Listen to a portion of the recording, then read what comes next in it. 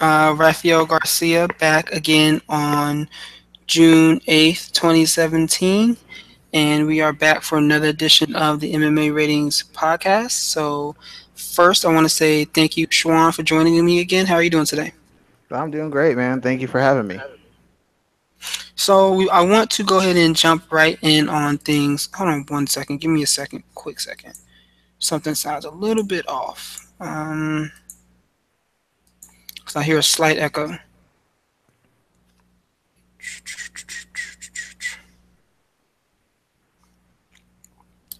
So yeah, I wanted to um, jump right into the show and say, we got quite a bit to talk about today. Have you been following the news this week, Sean? Yeah, it seems like a lot of stuff's been going on. I would hate to be Demetrius Johnson right about now. That dude's got a lot of stuff he's got to consider right now.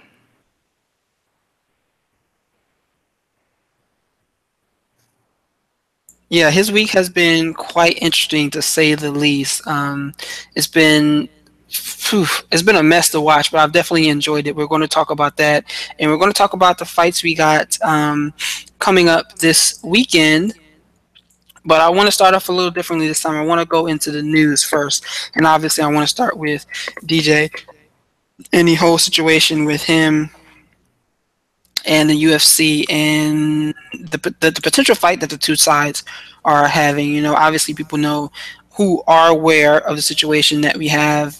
Demetrius Johnson on one side saying that he is being bullied, for lack of a better term, into fighting TJ Dillashaw because TJ's dance partner Cody Garbrandt has been forced off of their upcoming card because of his back injury. So UFC had the idea of pairing DJ with TJ for a what they called a super fight for the flyweight title. Now, Demetrius went on the MMA Hour this week and basically laid it all out there. He was saying that the UFC was not the most worthy of working with in a situation where they basically went as far as to threaten to fold the flyweight division if he did not take the fight. And Demetrius' stance is basically like, look, I want what's coming to me. I want what's due to me. And this is a situation out of respect where he feels like he wasn't paid the most respect. And this is an interesting situation because when you look at a lot of the different issues that fighters are having with the UFC right now, it seems like a lot of it is around the situation of respect. But Shawan, as you watch this story unfold, what were some of your initial thoughts? Well, my initial thoughts, I was always on the side of DJ, to be honest. When everybody was saying he should let a TJ come down and take the fight. My argument was always that TJ is not he's not in that weight class. We don't know if he can actually make that weight to compete, for one. And there's other contenders, whether you think they're valuable or they're good fights or they have a chance of winning. The fact of the matter is, Demetrius Johnson has other contenders who have been winning fights in that division who should be put ahead of TJ. Just because TJ was great at one weight doesn't mean he gets to jump the line at another weight. And I don't know why they keep referring to this as a super fight. TJ Dillashaw doesn't have a title. He wasn't robbed. He's not some dominating, outstanding fighter of that kind of level. It's not really a super fight. All it is a really, really good fight.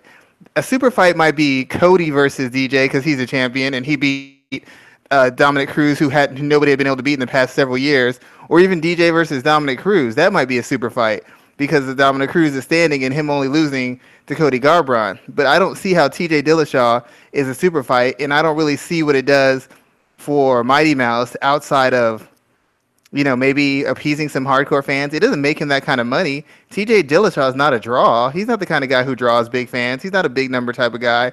So I don't see the point. I don't see any benefit for Demetrius Johnson. It makes sense for TJ. TJ's got nothing to do. But for Demetrius, why would he even take the fight? It doesn't make any sense to me financially, from a business point of view, even from a fighting point of view. It makes no sense to me. I don't understand why they'd even expect him to take the fight. It just doesn't make any sense. So I don't disagree with you there. There's a lot of different components to this. One of the most interesting things that DJ said during his conversation with Ariel on Monday is that the UFC kept pushing this because I quote, "This is what TJ wants," and Demetrius's response to that was like, "I don't give a fuck," which is exactly the stance that he should take. Not only is TJ not a champion, but Demetrius is the longest reigning UFC champion that they have right now with 10 title defenses, and he's on the cusp of breaking a record, which is something that he's been talking about doing for years. So you mean to tell me that the UFC is willing to put another fighter's desires and goals and benefits ahead of another fighter who's been a model citizen, for lack of a better terms, since winning the title. He's never turned down a fight.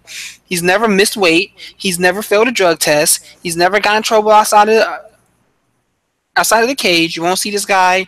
I won't say shooting up a club, but you won't see this guy getting in fights outside of bars and stuff like that. There's so many different situations where Demetrius Johnson has shown that he is a model citizen, for lack of a better term, and yet UFC is willing to pressure him in a way that just is unsettling. And I get what they're trying to do. They need big fights and they need them now, but I think the idea of trying to pressure guys into doing stuff like this isn't going to work anymore. This isn't the days of Chuck Liddell, Matt Hughes, where they can just pressure you and expect you to jump. Those days are long gone. And I'm glad that Mighty Mouse is finally standing up. Remember when Tyron Woodley said that he was the subject of prejudice because Stephen Thompson was getting a title fight again? I would say that Demetrius Johnson would have a better argument than Tyron Woodley, just because Stephen Thompson had been on a winning streak. He had finished top contenders. He looked impressive. He lost a disputed decision to Tyron Woodley. So that kind of made sense why he got that rematch. Nobody has given me an actual reason why TJ Dillashaw should be getting a title fight at a division lower than him. I know he's won 2 in a row, but in one fight he didn't look great. And then the other one, he fought a guy who just had really no sort of skill set for him. I don't understand why they're trying to look out for TJ Dillashaw. He's not a draw. He's not a guy who's even a pound for pound type fighter. I have no idea why they're so insistent on trying to give him an opportunity that he A, hasn't earned, and B, he doesn't come with enough financial reward for it to make it worth Demetrius' time. Like if he was going to get him some kind of, make him Anderson Silva money or make him some Ronda Rousey money or Conor McGregor money, I'd be like, well, I'd still agree with DJ, but I'd be like, man, you need to go get that money. But he doesn't make him any money. He's just another. As far as sales and ratings, TJ Dillashaw is just another guy. He doesn't pull in ratings. He doesn't pull in anybody. So it doesn't make sense why they're trying to force this fight and call it a super fight. I have no idea why they're on TJ's side in the first place. And as far as the UFC, every combat sports, and you cover real sports too. Stick and ball, traditional sports. That's what owners do. Whether it's owners or promoters, that's what they try to do. Will you renegotiate your contract so we can get certain guys in because we need these guys so we can compete? Will you take a bit of a hometown discount so we can get these guys so we can compete for a title? And they do it in boxing. They do it all over. It happens in every single sport at every single level. People try to pressure people with public opinion and with pressure from the organization that you're not going to get what you want. You're not going to get your respect. You're going to have to go find a job somewhere else if you don't capitulate to what we're doing. So this isn't anything new. The only thing new about it in the case of the UFC is most people who complain are guys who don't have championships or guys who are on losing streaks, guys who don't really have a foot to stand on. They seem like bitter guys because they haven't done anything or they're not able to have success anymore. That's when guys usually start talking. DJ's at the top of his game. He's number one pound for pound, and he's talking. That's a surprising thing. You don't usually get guys in his position talking this much. Aldo didn't talk this much. Anderson Silva didn't talk this much, so he stopped getting his way and he started losing. You rarely see guys at the top of their game, George St. Pierre included, winning, and talking about unfair practices or trying to be bullied. I think Conor McGregor made some comments towards it, but for the most part, DJ is the first champion who's actually come out and said the UFC is trying to get me to do this, and I'm not having it. And he's not going to let them try to dictate to him or bully him or intimidate him.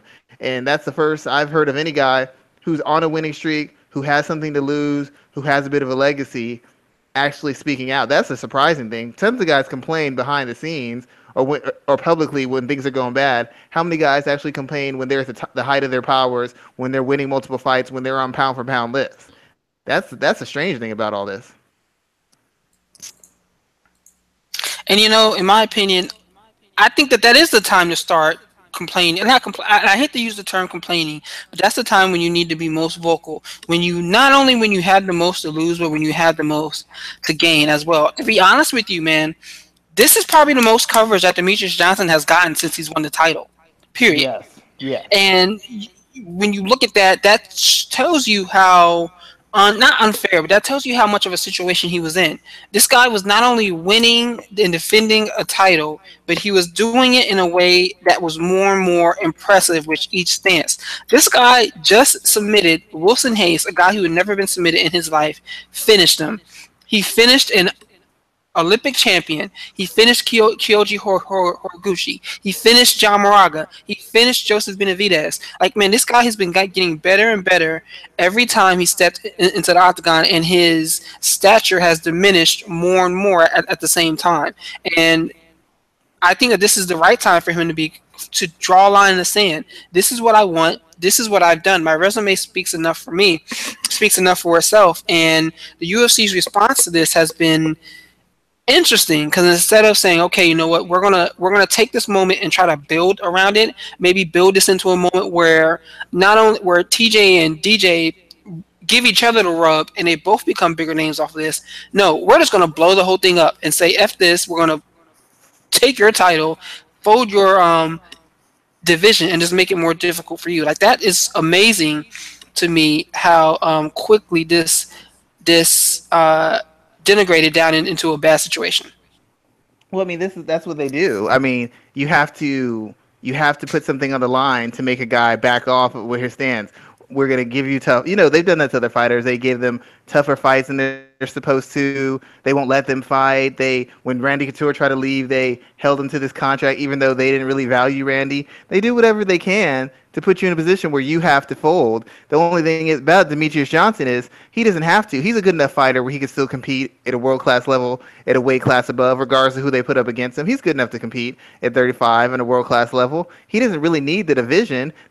Nobody in the division has become any bigger of a star than Demetrious Johnson. Nobody in the division has broken out and gotten a lot of ratings and got a lot of opportunities and built a huge fan base. So losing the division doesn't really hurt him that much. If you really think about it, it doesn't really cost him any money. DJ set up his own things on his own. So the UFC not backing him isn't anything new, because they never really backed him. They never really pushed him. And I'm not saying he would be a huge star, but they could have maximized the appeal he has.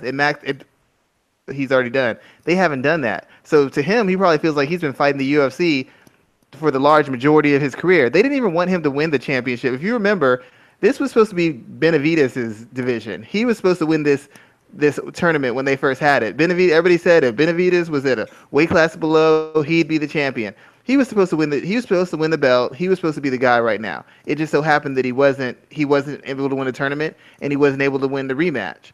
But them closing down the division does nothing to him. They didn't push it. They haven't made him a star. They haven't made him millions upon millions of dollars. Essentially, all the money he's made since he's not a draw, and they haven't created a fan base for him, all the money he's made has been based off of his ability to perform increasingly better against an increasingly diverse and difficult level of opposition. That's what's made him his money. He's gotten bonuses that he's earned because he's finished, bonuses he's earned because he's put on great fights, and he's continued to win fight after fight after fight after fight on his own. The UFC really doesn't build stars. They give people a platform to work on. They don't really know how to build stars. If they did, they'd be trying to build a lot of them so they can make up money. They don't know how to build stars. And the worst part about it is they don't even know how to maximize the attention and the opportunities that guys who have a fan base have.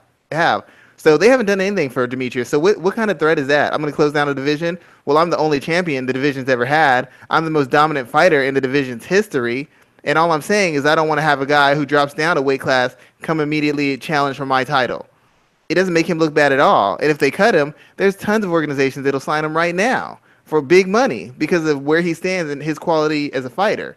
So I don't know what kind of threat it is that will close down the division. They don't pay him enough where it changes his life all that often. He'll just move up a division.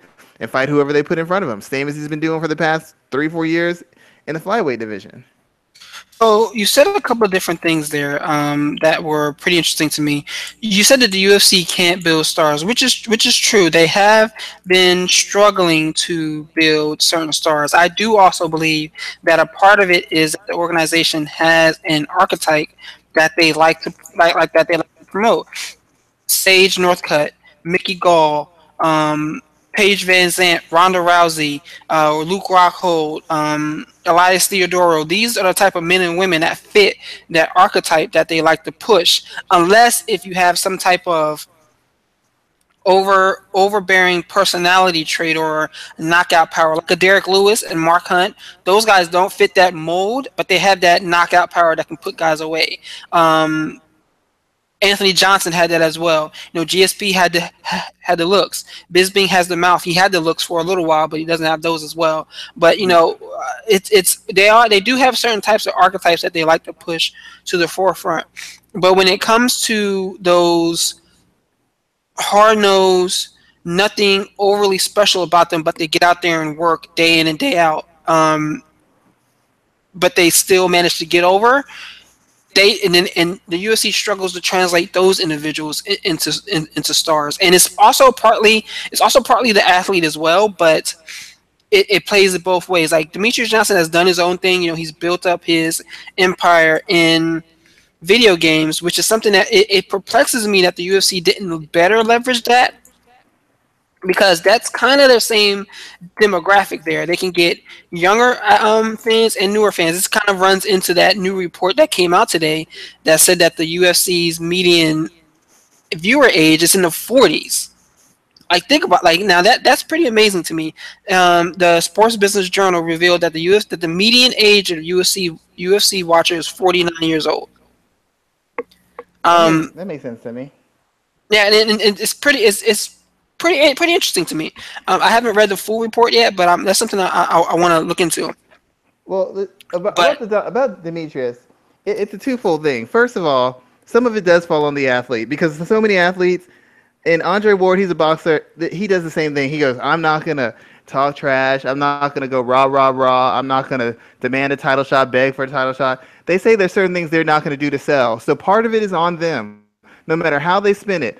I understand your morals. I understand your blah, blah, blah, your ground. This is how I present myself. I got to look my kids in the eye. Fine. That is a choice you're making to not try to maximize your earnings by being true to yourself. Good moral stand, good lesson for the kids, might not be good for your bottom line. You're choosing not to do things that have been shown to work. That's a choice. Just like if I say, Raphael, I'll pay you $100,000 a year to work on this show, but it's going to kind of be a little bit denigrating to your race and to you as a man. Now, is that the best deal for you? Possibly, no. But you're saying if a guy chooses to do that and makes $100,000, you can't hate on him. You took a moral stand that says I don't want to do that. That's your choice. That's the choice. Nobody made you make that choice. You made the choice because you felt your morals and the example you're setting is more important than making money. Fine. Don't complain about the money if you don't want to take every avenue to make money. That's the first part. The second part of it is the UFC it's not so much about an archetype. The UFC wants easy baked stars. They want people who come in with a fan base, people who it's easy to push. It's easy to push Luke Rockhold. He's athletic, he's cut, he's a good-looking dude. Conor McGregor already came in with a demographic. He came in with like a whole country behind him. Easy to push that kind of guy. Derek Lewis is over the top. He plays up the kind of goofy, loud mouth, shoot from the hip, wild card fighter. It's easy to push that kind of guy because you don't know what he's going to say. You don't know how he's going to act. It's easy to put that kind of guy in a position to succeed. Ronda Rousey, she's one of the most dominant female athletes, and she kind of tiptoes on that edge between being edgy and good and classy and being trashy, however you want to put it. It's easy to push her. They want people who it's easy. They want people with built-in demographics. That's why they started pushing Cynthia Calvillo. That's why they tried to push Cain Velasquez. They thought they could appeal to that Mexican demographic. They want easy big stars. They don't want to have to look into different avenues to maximize what a fighter could be. And the fact of the matter is not every fighter can be a star, but every fighter's fan base and every fighter's social media presence can be maximized. The UFC just doesn't want to do the work. If there's not a clear line to success or appeal for you, They're not interested. All the guys they've tried to push, if you think about it, there's a clear line of success. Paige Van Zandt, young, nice body, what people call attractive, kind of has a personality that doesn't grate on anybody. Easy to push that. There's a clear demographic to push that to. Sage Northcutt, clear demographic. Conor McGregor, clear demographic. With DJ, there's a demographic, but it's not quite as clear. It's not one they understand as well, and it's one that's not guaranteed to make them millions upon millions upon millions. They're looking for easy, big breakout stars. I don't believe DJ's that kind of guy. I believe he could be a star. I don't know that he could be a superstar. I'm pretty sure he can't be a transcendent one. I mean, they could try, but I don't think he's going to give them that kind of return on their investment. He'll give them a lot, but he won't give them the return that a Conor McGregor will, or that a Cynthia Calvillo could, if they could ever get that Mexican Latin American fan base to jump on the MMA bandwagon. So I think it's twofold, and I've always said that guys like Uriah Faber, he wasn't a superstar, but he was a very big star because he took every opportunity to push himself. He was on The Ultimate Fighter how many times? He made guest appearances on The Ultimate Fighter how many times?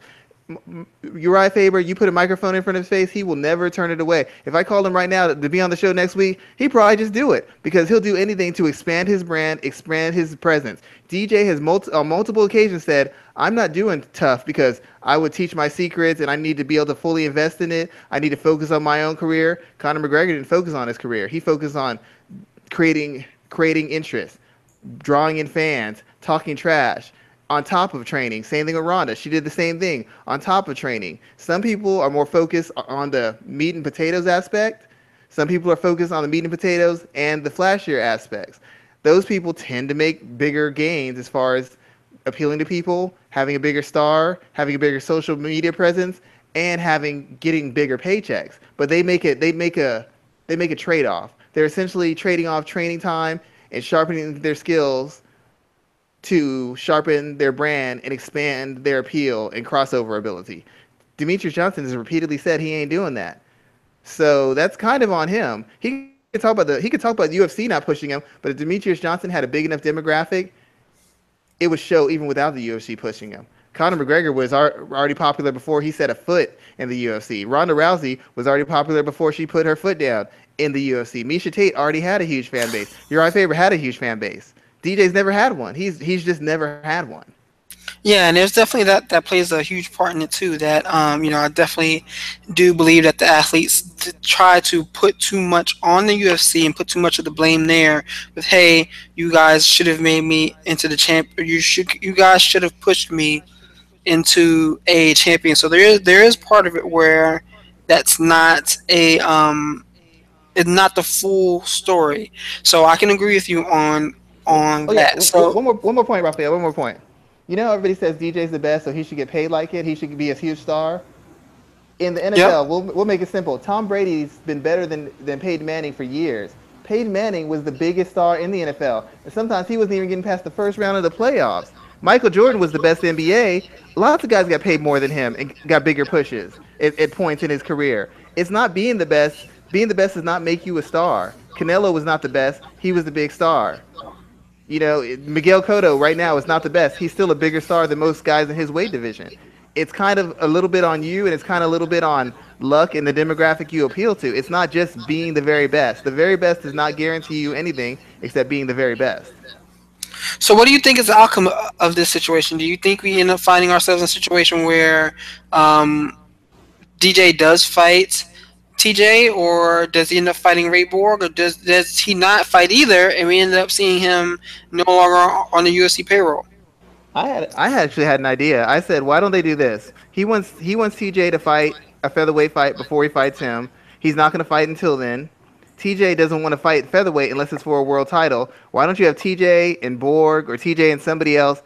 I mean, if you want to be, right now being an authentic sport isn't important, so we're just going to focus on a solution. Have TJ and Borg or TJ and Pettis fight for an interim championship. Whoever wins is the next challenger for DJ. That way, his record-breaking fight is champion versus champion, which makes it bigger. And if TJ happens to win it, it's even better because now you've had all this ill will build up. You've seen TJ perform at flyweight and win, and it's champion versus champion. And now TJ's a 2-division champion. Even though it's interim, he'd be a 2-division champion against the most dominant champion in a weight class. That might be big. that would sell with all the trash talk and everything else behind it. And then, of course, you'd have Team Alpha Male saying, "Look, now you're seeing the real TJ. He's a fake. He's a phony. This is what we told you for years." That you could spin and sell, and then it would meet all the DJ's requirements because TJ would have taken a flyweight fight. He'd be fighting his record-breaking fight against a guy who's a fellow champion, and and we know that TJ can make the weight because he just made it to win the interim title belt.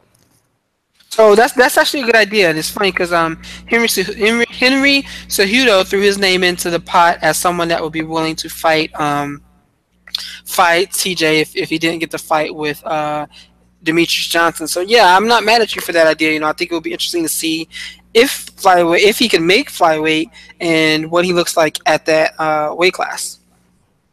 Yeah, and side note, as I said this before, this is bad for TJ. He was getting a lot of goodwill for the Ultimate Fighter. But remember when Faber said he's two-faced and he'll be cool with you 1 minute and then he'll start talking trash. He'll say, "I don't believe in talking trash," but then he'll talk trash. How he's got a bad temper. He reacts to adversity very poorly.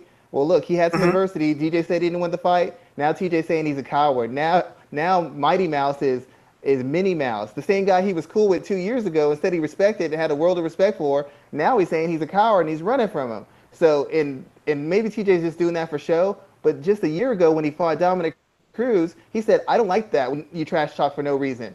There's no reason to sell the fight. You just fight the fight." So either he's a fake personality who turned on somebody he respects, he never respected DJ, or he's a fake and he's doing what he said he doesn't believe in, which is trying to sell a fight by talking trash in the media. Either way, TJ Dillashaw, every time he opens his mouth, is exposing himself as somewhat of a shifty character and a guy with bad judgment, really bad judgment in intense situations. This is going bad for him. It's making him look really bad, in my opinion. I can agree. I can agree with you there on that. And so I want to kind of segue into another story because you mentioned this guy a couple minutes back, but you talked about Conor McGregor money. Did you see that he is sitting pretty right now as the 24th highest paid athlete in 2016? Well, in the last 12 months, Forbes just had him on the list of the top 100 athletes, and he came in at number 24. Yeah, I was pretty impressed with that. I'm impressed because he really actually earned it, not just through fighting, but through endless promotion and constantly pushing himself in the boundaries and exploring avenues to get to that point. Like, everybody's going to say the UFC paved the way for him. They didn't really. He kind of created these opportunities for himself. He went for big game. He talked a lot of noise. He backed it up, and he took every opportunity to showcase himself and showcase his brand and separate himself so that he could make the money he wanted to make. He didn't depend on the UFC to push him. When the UFC was against him, he was still making moves. So I'm very impressed with Conor McGregor, and not even with the trash talk, with the foresight and the dedication to the process and the finding ways and finding avenues to earn money and establish himself. That's the biggest part that everybody could take from him. They focus on the trash talk, but they don't look at the mindset. They don't look at the business acumen. They don't look at the chances he's taking and the creativity he's creating, the creativity he's shown in how to make money and how to establish himself as a person who can generate money, not just a person who can make money as a middleman between the consumer and the organization. Like, that's what people need to focus on. They're focused on the wrong thing. They're not focused on the business acumen. Yeah, I can definitely get with you on that. And then they broke down his salary to $34 million. I think it was 20. What was it? 20 some odd, 24, 25 came from fight purses, and then 7 million came from endorsements. So it was definitely broken down, and he was actually ahead of Canelo Alvarez, who was number 43 on the rankings, and then Vladimir Klitschko was number 98, and he was the highest ranked combat sports athlete on the listing. Yeah, I can see that. I mean, Canelo, as big a star as he is in Mexico, he hasn't broken through the U.S. because he can't speak English, or he chooses not to. So there's somewhat of a limit to the potential he could have or the money he can make. He can only make money in one area, no matter how popular he is. That not being able to speak English, I think, has held him back. I mean, not a huge amount because he still went in the top paid athletes. Klitschko, considering he's not really a popular fighter, I'm actually really impressed by that because people just started appreciating him with that last fight. Before that, people were saying he's boring and lame. So I'm actually impressed by the fact that he's that high up as far as the guy is earning, and he only fought once in the past 12 months, or is it twice? Twice. Yeah, he fought So that's pretty twice. impressive, actually. Yeah, That's he that's pretty impressive that he only fought twice. Well, I mean, it's funny that you said that because Floyd Mayweather used to own these rankings. He was on top of it in 2012, 2014, and 2015. I think it was a 2012 year where he was the highest paid athlete and he actually didn't compete. Think Yeah, about that. You're the highest paid athlete and you don't even go to work one day out, one day out of the whole 12 months. yeah. I mean that's what happened. I mean, not everybody can be. It's like the same thing in real life. Not everybody can be rich. Not everybody's gonna have the biggest house. But if you play your cards right and you really maximize the opportunities and do the right things with your money, you can still make money. You can live much better than you are. You can maximize everything you have. A lot of people are too focused on the fact that they're not a superstar, they're not super rich, instead of maximizing the opportunities and the money they get. And that's why they keep on hitting these brick walls. There's a certain kind of sacrifice and a certain kind of effort you have to put in to separate yourself. And I know every fighter thinks they're doing this, just like every person in the world thinks they're working hard. Oh, I'm a hard worker. I don't know why I don't have these things. You might think you're working hard, but you're probably not working as hard as you think you are. And that goes for fighters as far as in doing things with it. I mean, certain people make certain decisions, other people make other decisions, and you live with the decisions you make. And Connor's clearly made excellent decisions. Floyd Mayweather's made some wonderful decisions. I mean, I was thinking about that. All the money Connor made, Floyd makes in like one night for a fight. That's like on the low end of a fight for him. That's the amazing thing. Basically. And so talking about, fight nights and getting into the cage, we got an interesting card this weekend in New Zealand. There's a couple of different things I want to talk about from UFC Fight Night 110, but as always, we got to start with the main event where we have Derek Lewis and Mark Hunt. And I don't think there's really too much to say about this. These two guys are going to walk into the center of the cage and they're just going to start throwing haymakers. I think that Hunt definitely has the technique on his side, and I was listening to a debate earlier today about which guy has the more power, and most people lean towards Mark Hunt. But I don't care how you shape this fight; someone's going to sleep. Yeah, I mean it's pretty much simple. There's not a whole lot of technique. Mark Hunt is probably the more technical striker, but he's been getting kind of lazy, it seems, and sloppy, it seems, on his defense and his offense. And a lot of his success, even with his technique, was based on the ability of A, he can knock you out, and B, he can take knockout shots. He doesn't seem to be any longer able to take those knockout shots anymore. So a lot of the counters and a lot of the footwork and pressure he would put on guys, they don't exist because he can't take the shots anymore. He has to be a little bit more cautious. And a cautious Mark Hunt isn't really an effective one because he's never been that kind of slick, defensively sound kind of guy. So the only really chance he has is to go out there and just try to be educated, but just basically force exchanges with Lewis. I think he is the bigger hitter. Lewis reacted to Brown kind of putting the lumber to him. I have my concerns, but the fact of the matter is Lewis is still the younger guy. He's at this stage the better athlete. He's probably got the better athleticism overall. So it'd be hard to go against him. But he's in every fight he's been in, he's looked vulnerable. He looked vulnerable against Roy Nelson. He looked vulnerable against Travis Brown. I mean, Brown really had him beat until he just, for some reason, stopped doing what was working. So I mean, it should be a short fight. If it goes 2 rounds, I'll be shocked. I don't think Mark Hunt has the chin to take Lewis's power for 2 or 3 rounds straight. And I'm pretty sure that if Mark Hunt is throwing heat, I know Derek Lewis can't take it. Derek Lewis has got a decent chin, but you have to remember he did get stopped with one shot by Matt Mitrione, and Mitrione doesn't generate half the power that Hunt does when Hunt's committing to shots and throwing his shots. I mean, I forgot all about that Mitrione fight. The MMA luck. You know what's going to happen, right? What, Hunt's gonna knock him out? Nope. This is going to be a 5-round fight. Oh Watch. God. Watch. This is going to be a 5-round fight. I mean, there have been a couple of good five. What was it, Bigfoot and Mark Hunt The, fight? the the That Bigfoot and was. Mark Hunt fight, the first one, was an amazing fight. I remember watching that and losing my shit as these two guys, were giving their all, and people were like standing on. Like that was probably one of the most best fights that year, easy. It's unfortunate that Silva ended up popping, um, and then just fucked the whole thing up. But that was definitely one of the most exciting fights of that year, and still probably my favorite heavyweight fight. Yeah, unfortunately, Hunt doesn't have that chin anymore, and Derek Lewis has never had it. I mean, it could go five. I just don't see how it does because neither one of them can take a tremendous shot anymore. I mean, Hunt can't. He's been stopped in quite a few fights recently, and Derek Lewis, his chin has never impressed me. His chin hasn't. His ability to take shots to the body has been exposed a little bit. I mean, you don't fix that in 2 or 3 months or 6 months. That doesn't just go away when you can't take body shots. And like I said, I mean, a guy who doesn't hit half as hard as Hunt put him on his ass with one shot, the first shot he hit him with.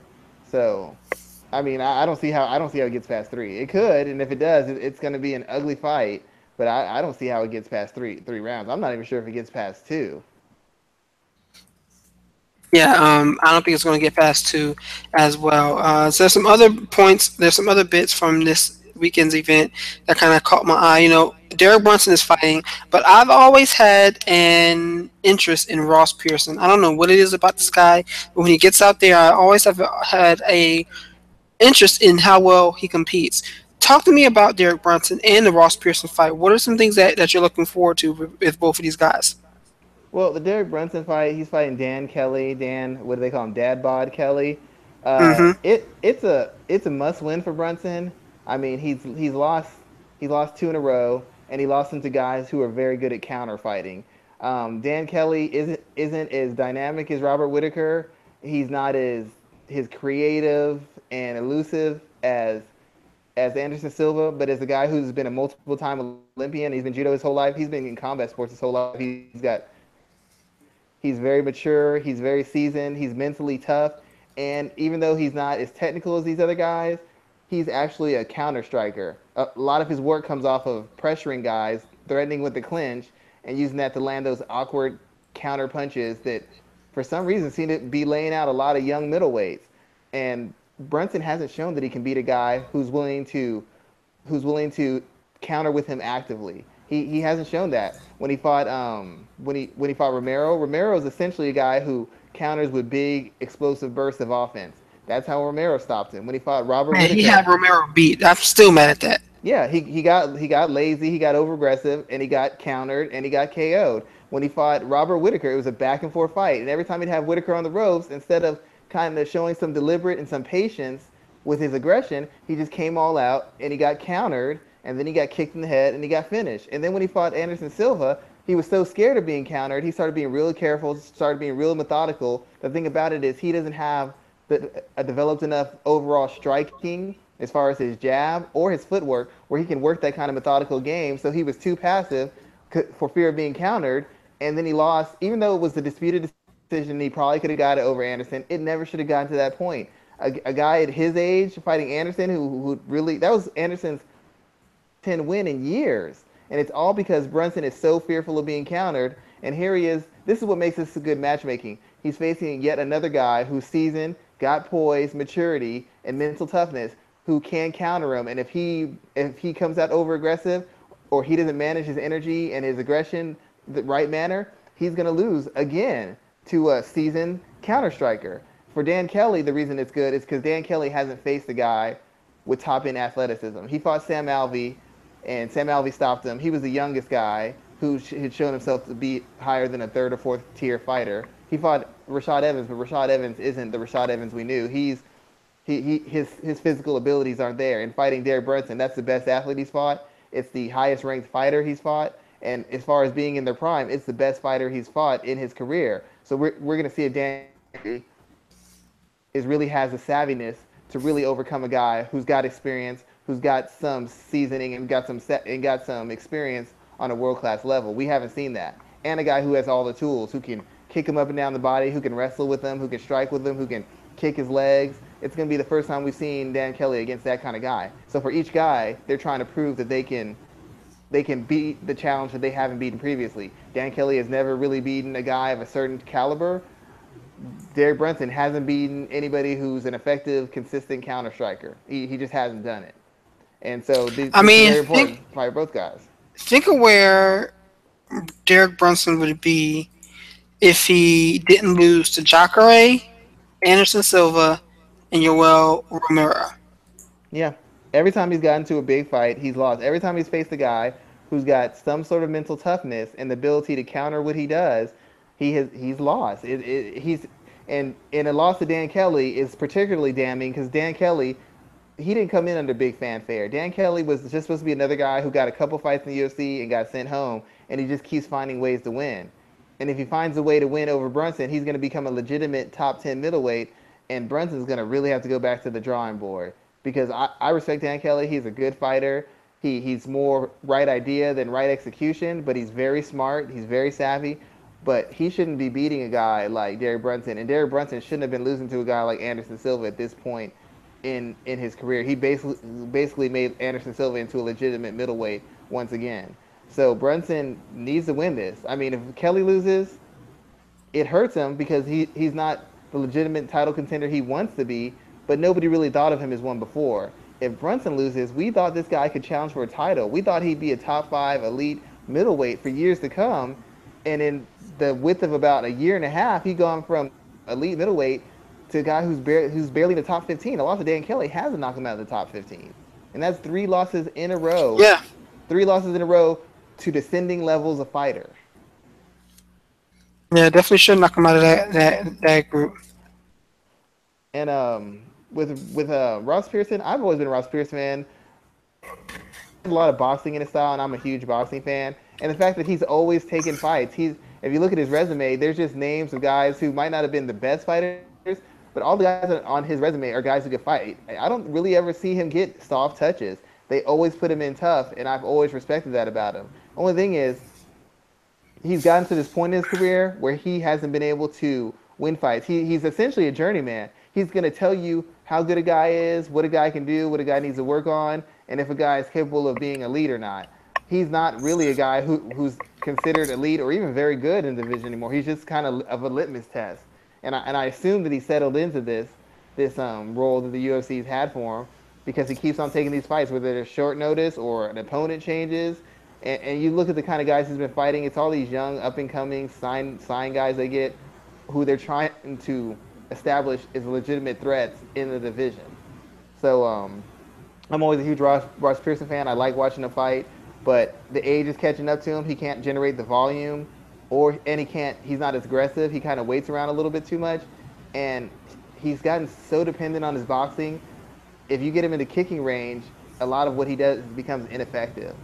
And he can't get into the ranges he wants because he can't get past that kicking range. His footwork, his defensive moves, and his counters aren't really built to handle kicks. You get him, you can keep him in kicking range. Even though he's a good boxer, it'll open up your punches because he's shown an inability to be sound defensively against kicks or to counter them because his footwork just isn't developed enough to handle that range, to navigate that range without either getting chopped up on the way in or getting pushed back out. So I really don't see him fighting that much longer, and I assume he's just fighting because he wants to, because it's clear that he's not going to be a contender. The UFC is not going to push him, and they're going to keep on putting him in the path of young guys who might have some potential to move up in the division. That's essentially his role, and I guess he's okay with that. So you don't see him fighting that much longer at all, huh? He's good enough. He's got enough. When you're a journeyman, you're good enough to not get beaten up and totally humiliated and really damaged. You're just not good enough to win anymore. So if he's okay with just competing and occasionally knocking off some prospect or some guy who's on a streak, that's fine. But if he's trying to be a world-class, like elite top 5 guy or world title challenger, I don't think that's been the case for the past 3 or 4 years. So if that's what he's fighting for, then there's no reason for him to fight because he's not going to be that at this stage of his career.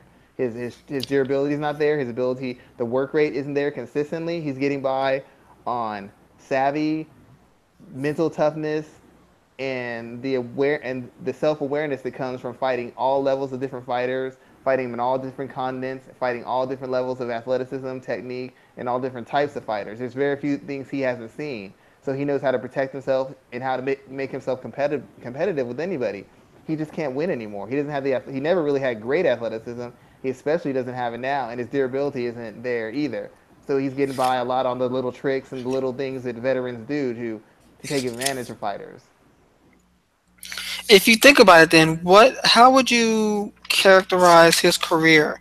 Like I said, I've always been a fan of his.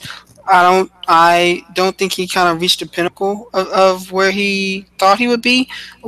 Talk to me about his career. What are your thoughts on like the overall view? I don't. I think he's done better than. I never. When I saw him, even when he won the Ultimate Fighter, I never thought. I thought he lacked a certain amount of athleticism.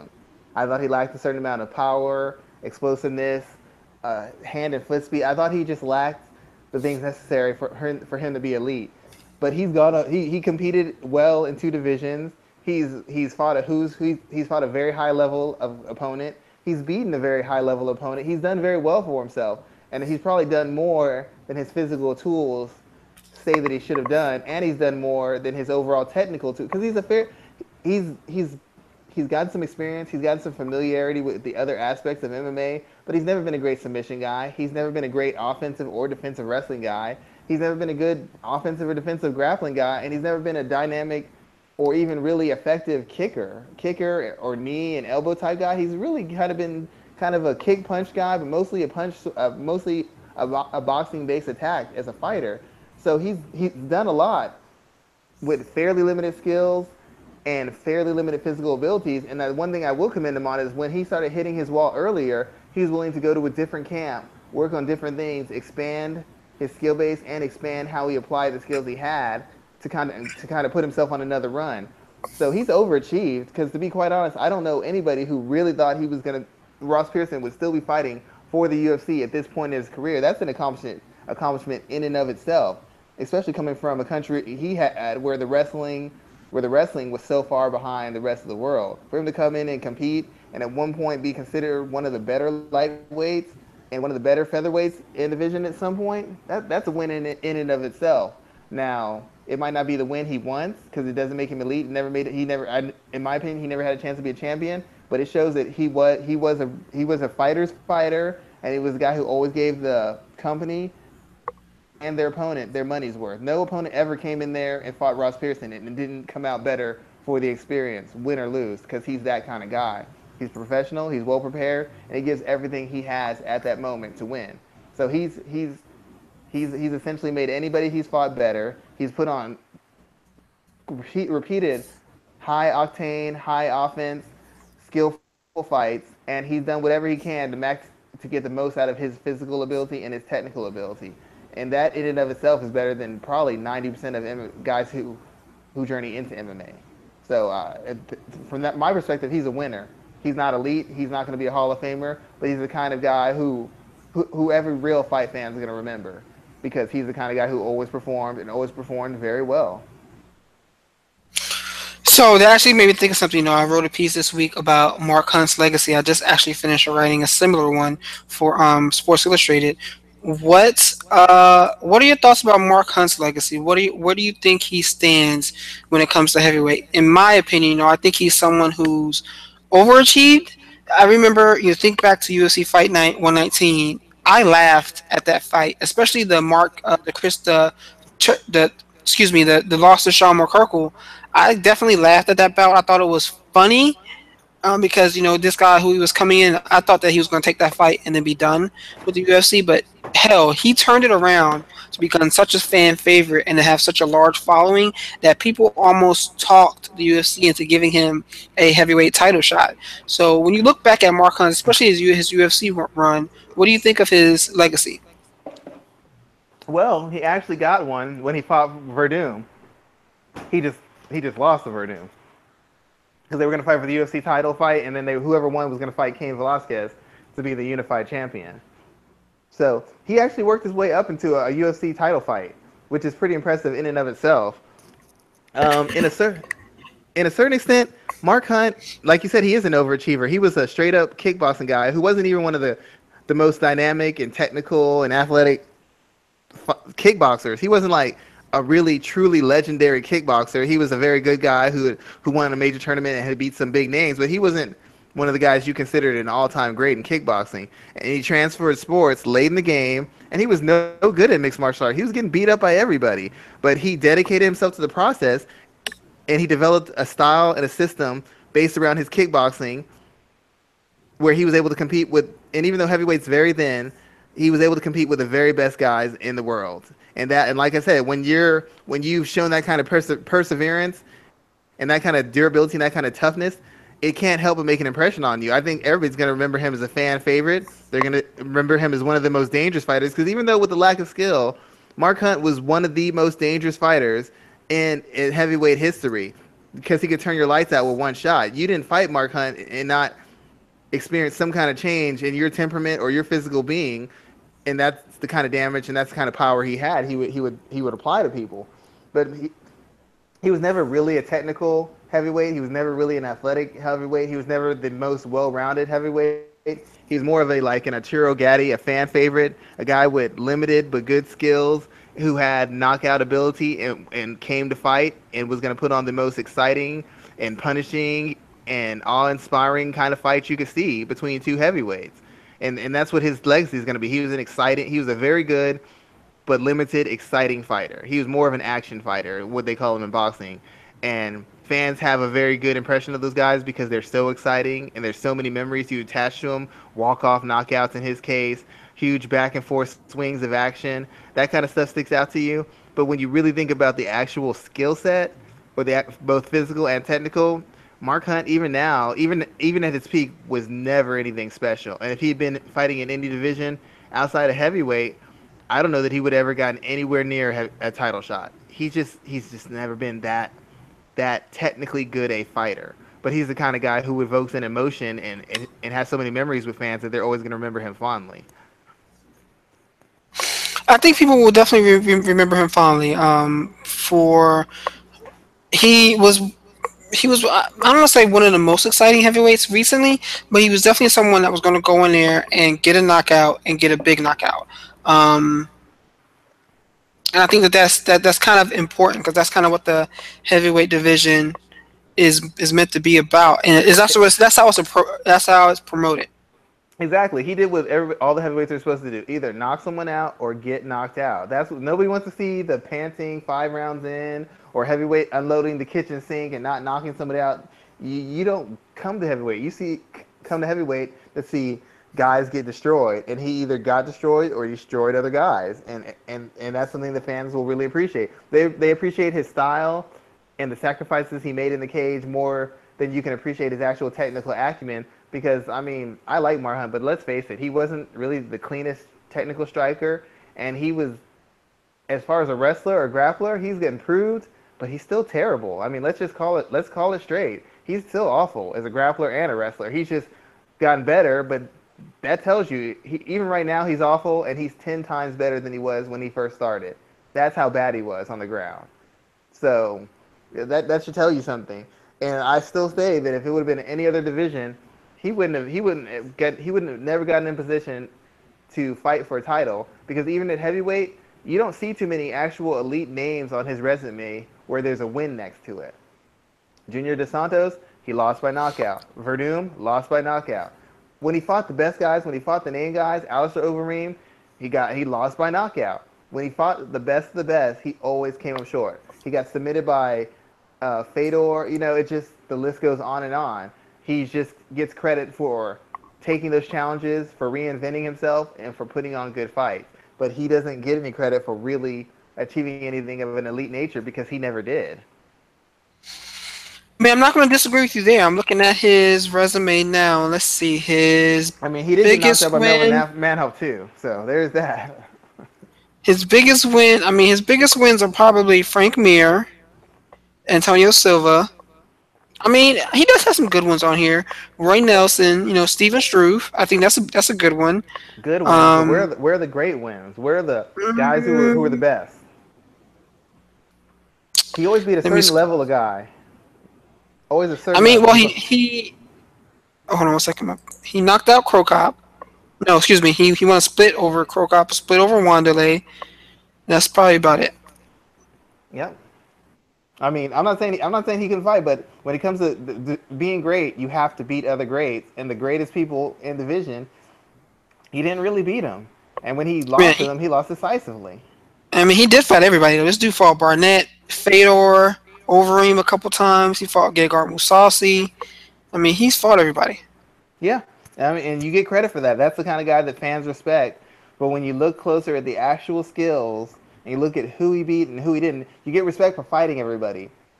But you even get more respect for beating everybody. He fought everybody in a time when guys are looking to duck and avoid and manage their careers and manipulate the rankings. But he didn't beat everybody, and so that kind of takes some of the shine off. It's like a guy who will fight anybody but can't win a fight, backs down. But in a certain instance, you're like, but he never wins either. So it kind of takes some of the shine off of that. I can't disagree with you there. I definitely can't at all. Let's see what else do we have coming up. Is this the same weekend as the Bellator event?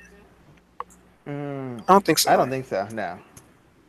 I know we have a Glory Showcase coming up soon. That's actually this weekend that I will be working. No, the Bellator event is in 2 weeks, the weekend of the 24th. Are there any other stories that kind of caught your eye this week? Anything else that stood out to you? Some of the fallout from the most recent UFC event, kind of the the fallout as far as how it affected the divisions, kind of struck a nerve with me. But as far as actual news stories, the DJ thing took up so much. There was so much conversation on that. It was hard to even pay attention to anything else outside of that because that was the biggest story. No one had ever really challenged the UFC in the ring when they had something to lose, and he was definitely the first champion I've ever seen do it. So that just took up so much energy that outside of that, that was the biggest news story that I focused on outside of actual fight results, most recent fight results. Yeah, I'm not. I agree with you. What'd you think of Aldo getting finished? Well, it's like we talked about last week. This loss is more damaging than the Conor McGregor loss. You could spin that loss. It was a 13 second. He hit me with one shot. I fought out of character. But as many people have said, in hindsight, in this fight, he fought a good fight. He had his moments. He landed the shots he wanted to land on Holloway.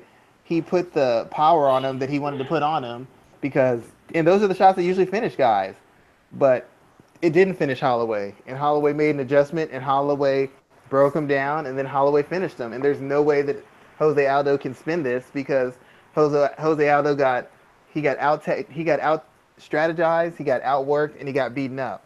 And it was over a 2.5, 3 round period. It wasn't a flash knockout, and it wasn't fighting a guy who's the type of guy the minute he touches you, he blows your doors off. He literally got outfought, and that's going to be something that's going to in his stick in his legacy moving forward. And for the second time, he's faced a guy who can actually strike with him, and he has lost. All the guys he fought before were wrestlers with good striking. Frank Yeager, Chad Mendez. I mean, I guess Cub Swanson. Right now, Cub Swanson is known as this dynamic striker. He wasn't always that guy when he firstly came out. Uriah Faber was a wrestler who could strike, and just many other people. The two best strikers he faced, the guys who had layers of their striking game, who had physical, mental toughness, and the ability to make adjustments and to make him work, are the only two guys to beat him and to beat him decisively. And that's going to be something else that people remember when they think about Jose Aldo from this point moving on. He beat up basically a bunch of wrestle boxers, and the first time he got in with legitimate strikers, he got finished in both instances. And you can't spin that either. As much as I'm a Jose Aldo fan, the fact is when he faced the best strikers, he got defeated, and he got defeated handily. And there's no way around that. Yeah, he really did. He definitely did. Claudia Gadelha, did she tell us anything different about herself with her win?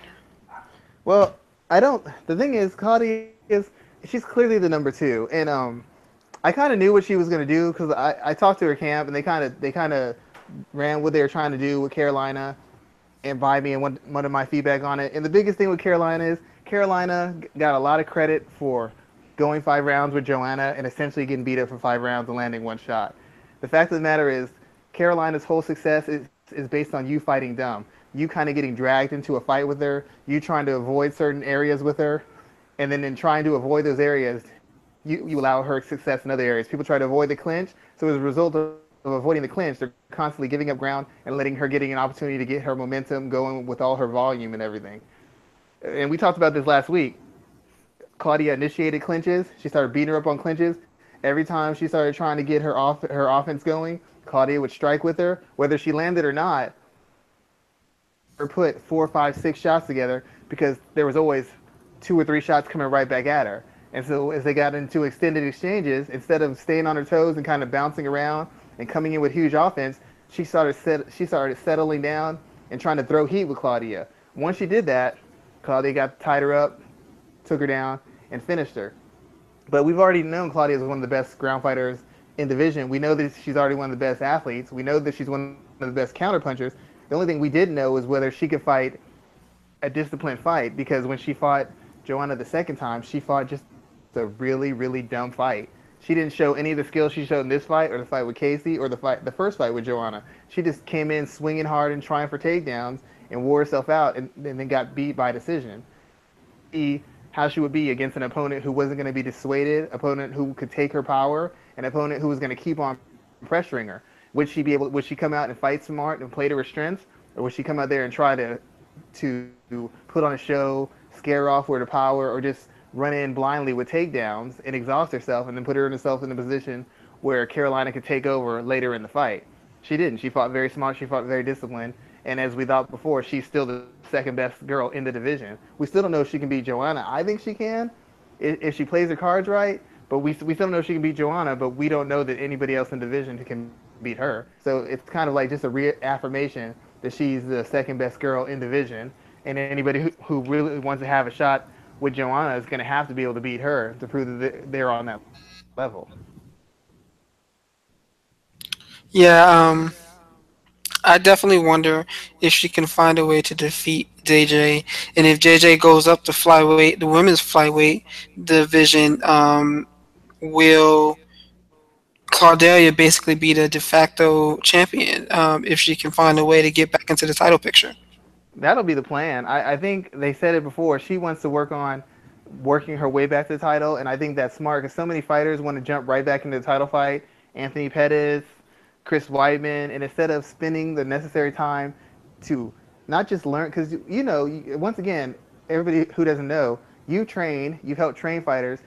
Even if somebody shows you a new technique and you kind of get it down, it takes you a while before it becomes second nature, where you don't panic and go back to your old ways. For you to really be able to use it effectively in a fight, most people have to really work on something, really develop a game plan, really refine a game plan before they can pull it off. Most of these people, they work on new things and think in 3 months they're going to have it down. And only the best of the best, the smartest of the smartest fighters can do that. For you to really have a change in your character and how you approach fights, you have to do it over an extended period. You have to slowly rebuild your game or refine your game in key areas. That's what she wants to do. She wants to make sure that when she fights Joanna the next time, if she has to, that she can handle any circumstance and any situation Joanna puts her in. Because she already knows that on her base level, even fighting as dumb as she was fighting, she was still competitive with her. She was still in that fight all the way down to the 5th round. So now it's a matter of cleaning up mistakes, having offensive and counter techniques that are a little bit more diverse and razor sharp, and being able to attack Joanna on multiple levels, not just keying in on one thing and running yourself ragged attempting it. So to me, she's doing the right thing. She's doing what Anthony Pettis should have done. She's doing what Chris Weidman should have done. She's doing what lots of fighters should do. Take time back, work your way back up, and slowly start using these new skills, different calibers of fighters and different types of fighters, so that by the time you get to that title fight, 3 or 4 fights later, a year later, you've covered all the bases. You prepared yourself as best you can, instead of thinking, oh, I just need to fix this one thing, let me jump back in there. Because again, she's doing it the smart way. She's looking at the long-term picture, not the short-term picture. And I think that's eventually going to lead her to another title shot. I don't know that it'll be against Joanna, because I've heard rumors about her wanting to move up for years. So I think in another year or so, if Claudia gets it, Joanna might not be in Division to defend it. She might move up to flyweight. I think that's a very distinct possibility. Hmm. Yeah, I definitely can see that happening. Um, so let's talk. What do you have for the rest of the week? What are you working on? I know you finished up the you finished up your Wonder Woman arc. That stuff was great, as I mentioned last week. But what are some other things that you're working on for MMA ratings? I'm kind of trying to knock out stuff a little bit in advance. I know I did an article on Dan Kelly and Derek Brunson. I did that, and then they got some women's mixed martial art fights that are coming up that I'm going to be diving into.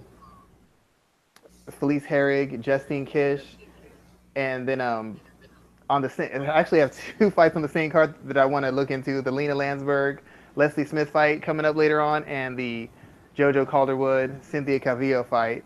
And when I'm doing breakdowns on fights now, I'm really trying to explain to the fans, kind of make sense of the matchmaking a little bit, because sometimes you see fights and they're good fights as far as the action, but when you see the fight, you kind of wonder. So now I'm trying to look at matchups and explain why this is a good matchup or why this is a bad matchup. It might be a good matchup as far as the fight for us, but as far as the fighters being involved, some of these fights don't make sense, and I'm trying to educate the fans a little bit more on don't take certain fights, why certain fighters take certain fights. It's not just as simple as I'm a warrior, I'm a soldier, I'm a gladiator. That all this stuff sounds good.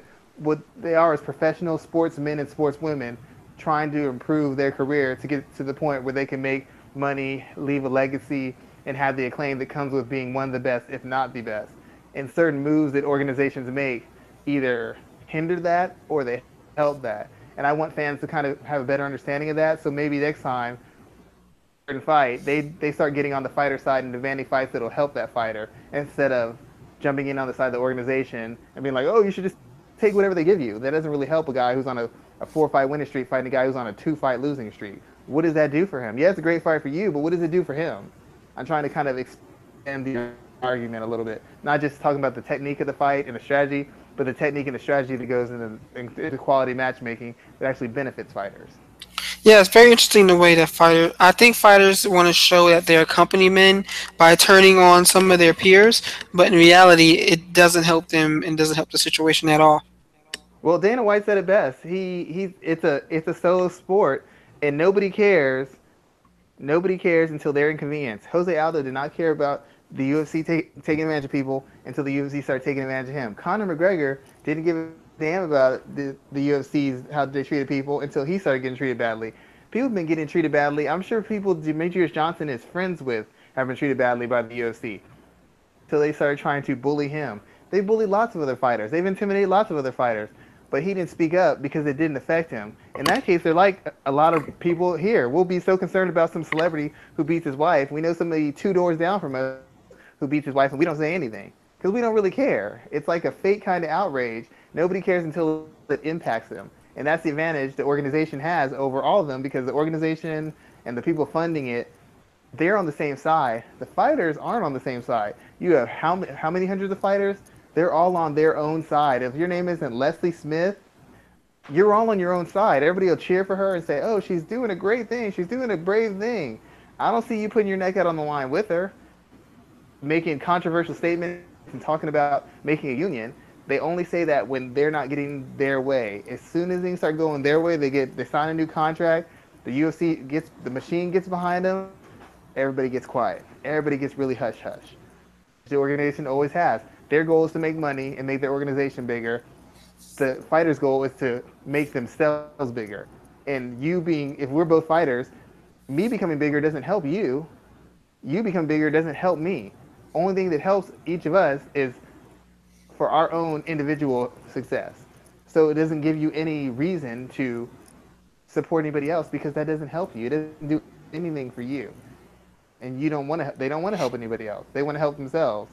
I mean, listen, Angela Hill's made comments on Twitter. Everybody's made comments on Twitter. They know friends who are getting done wrong by the UFC, but they won't speak out because they're benefiting. And I'm not saying they're wrong for it. That's what almost everybody does. Everybody will say, make this stand. Oh, hire a female director. Why don't you give up your directing job so you can hire a female director? Or hire a black guy. Give up your job so that a black guy can be hired. It's easy to say, do the right thing and they need to do this and do that, but nobody wants to sacrifice their spot or sacrifice their career. And that's why the fighters are always going to be on the losing end of this until they all decide that making a change that's not going to benefit them, that's going to benefit the next generation or someone else, is more important than them getting a title shot or them getting an extra $5,000 on their paycheck. Because people and most fighters are fairly self-absorbed. Basically, pretty much.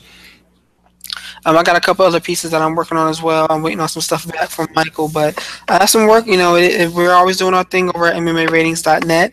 You can definitely catch us there. You can follow us on Twitter and follow us on Instagram. So be sure to catch all of our work and come back to check us out next week. We will be back Thursday to talk all things MMA once again. I had one more thing I wanted to say because I actually had a couple people message me on Twitter about this. First of all, and I'll try to make this short. The reason I always give credit when I hear something from another mention, a friend of the show or somebody I've talked to on Twitter, it's not because I don't know things or I don't see things, but the best way to learn is to always be open to learning and seeing different people's perspective. It helps reshape and either strengthen or weaken your perspective, and we all need that to get better. Just being around people who agree with me, even Raphael doesn't agree with me all the time. I like that because it forces me to think. It forces me to open my mouth because I know he'll say something different. I know I can't just go off on a tangent about fighting because he's actually fought. He's helped train fighters. He trains himself. So I can't just say whatever I want because if I'm saying nonsense, he'll call me on it. And if somebody else I know from another podcast makes a good point, you hear. So I don't mind giving them credit. I want everybody to win to the maximum amount they can. So I don't mind giving somebody else some shine because other people have given us shine on their shows, on their pages. That's the first thing. And second of all, on this show, we don't have a problem having female guests. We would like to have some. I've reached out to some. I know Raphael's been trying to do that on his end as well. But so far, we haven't had any luck with them coming on. But it's not because we're against having women fighters on or women coaches. I've actually contacted female fighters, female coaches, females who work in the industry, either due to time constraints or maybe other things they have going on. It hasn't happened. But where we don't want them on the show or we don't want to explore that aspect of mixed martial arts. We appreciate all the men and women who contribute to the sport on any level, and we want to give them all an opportunity to speak, tell their story, tell their thoughts about the mixed martial arts and how to get it to the next level. And me, myself, I break down more female fights than almost anybody else. You can check it. I break down a lot of female fights, not just the big ones, the small ones on the prelims and on the Fight Pass cards and in other organizations. So I'm all about that. But if you want to see more female fighters on the show or female coaches on the show, the female fighters you interact with on Twitter or interact with on social media, tell them, hey, MMA Rating Show, would love to have you. But we're doing our best to get the best people we want who can make it on the show. Open to anybody and everybody who has something to contribute on the benefit for the fans. And I just want to make sure y'all know that we're doing our best to get all sorts of people on the show, every type of gender, type of fighter, big, small, top athlete, mid-carder. We're trying to do it all just for you guys. We're not excluding anybody. But if you want to see more of that on the show, you need to talk to the people who you follow and who follow you about that. And if you get them to make the time for us, we'll bring them on for your benefit. Definitely true. So again, man, always thanks for having you here, and we will be back next week with another edition of the show. Just be sure to catch us out here, like our show, share our content across your channels, and as always, this is Raphael Garcia and this is Shawan Humes closing out for a great edition of the MMA Ratings Podcast. Good night, guys. Have a good night.